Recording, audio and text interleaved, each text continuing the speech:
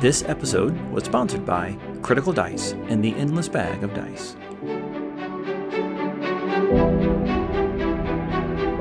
Welcome to the Compendium, a resource designed to help you spend less time learning D&D and more time actually playing.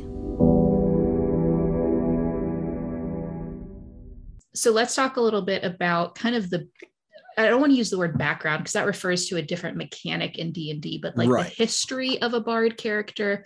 Because one of the things in the player's handbook that I really liked is that obviously they're all about stories. And so their backstory is probably very important, maybe even the most important out of any of the different classes that you could pick to have that really cool backstory. And one of the ones it had in there was like, maybe their backstory was incredibly boring and they had no stories to tell about it, which was just withering away their soul. Yeah. And so they had to get out and go like explore and experience something because they lived in the most mundane, boring town that never did anything, which that concept to me was just so funny. And like, it's ironic so good. to think about. It's like the theater kid with big like Broadway aspirations who grew up in a small town in Iowa, and they're just like, I gotta get out of here. I just gotta, like, if I look at another stalk of corn, I'm gonna lose my mind, you know.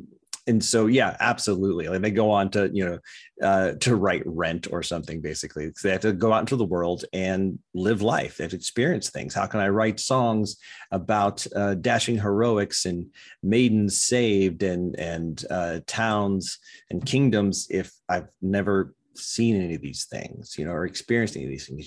Genius doesn't come out of nothing. You have to feed it raw material.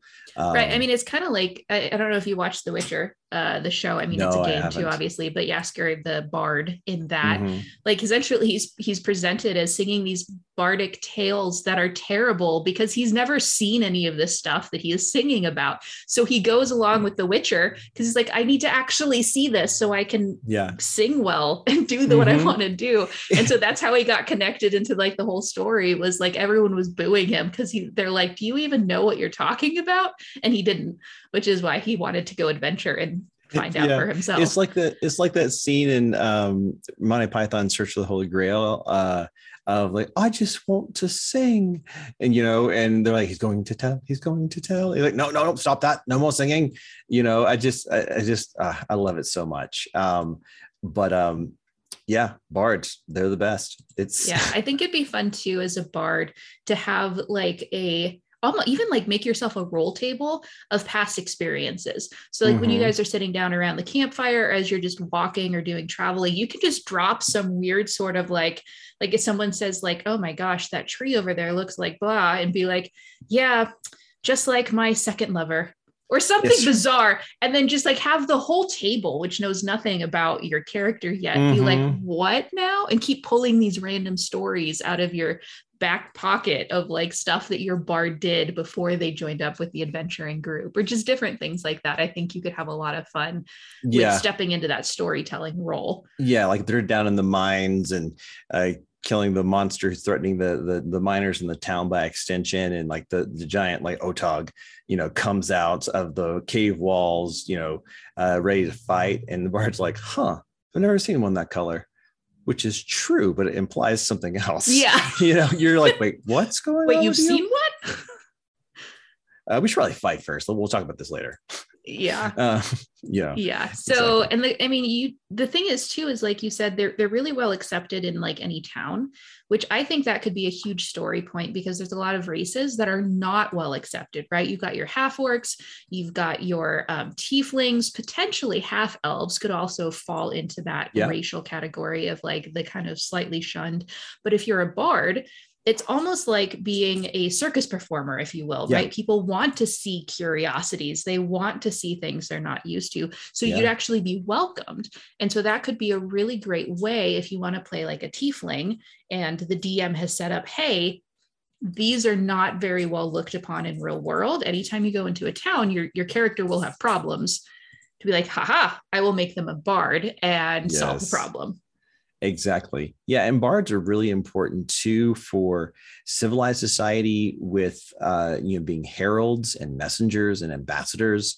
They're important for common folk because they can bring the news from not too distant lands, and also tales and epics of far away places and times.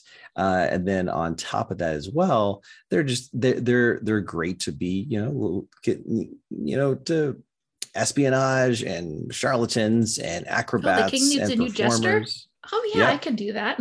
Exactly. Yeah, and King's Court. And I think the case for the bard has only been helped too with things like Critical Role, where you have such a magnetic and helped manic. And hurt. Okay, well, it did something. It did something.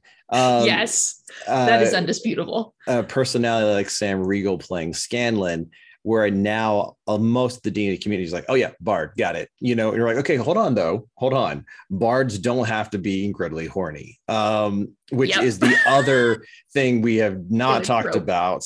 And I'm just like, so that's the thing, is like, I have never played a bard that way. And that's just my personality, I think, and my, my own deal. But like, there's nothing in the description or the lore or the kind of like setup in the player's handbook that says they have to be a bunch of horn dogs. But yet here we are, and like 90% of the bards are like, is he hot? And you're like, okay, listen, no, the Gorgon's not hot. It's like, isn't it though? And you're like, okay, fine. Yes, it's hot. You're like, okay, this is not the story I thought we were going to tell. And so, yes, you can play them that direction for sure. But you could play, and you could say that about any character though, right? Any that's class. True. And so it's something that is perpetuated, but really has no foundations if you're looking at the PHB, right? If you're looking at the raw stuff, materials, it's not there. Which I think that's something society has presented to us that we've adopted and perpetuated over the years. I think it says more about us as the community than it does about the class as presented. I'm just going to put it out there. If you don't have enough dice to make it through your game after every single set gets put in dice jail, make sure you check out the Critical Dice and their endless bag of dice.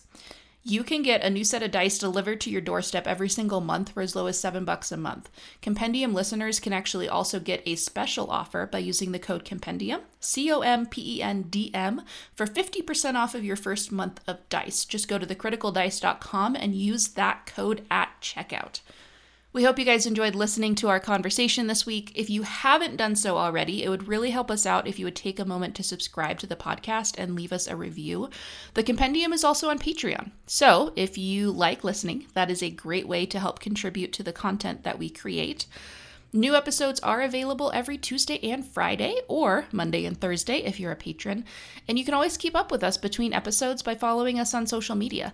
Just look up the Compendium, that's COMPENDM, on Instagram, Facebook, or Twitter. Jason also shares a bunch of great content and plot hooks on his page, The Critical Dice, so make sure that you check him out and follow him as well. Thanks so much for tuning in, and we will see you guys next time.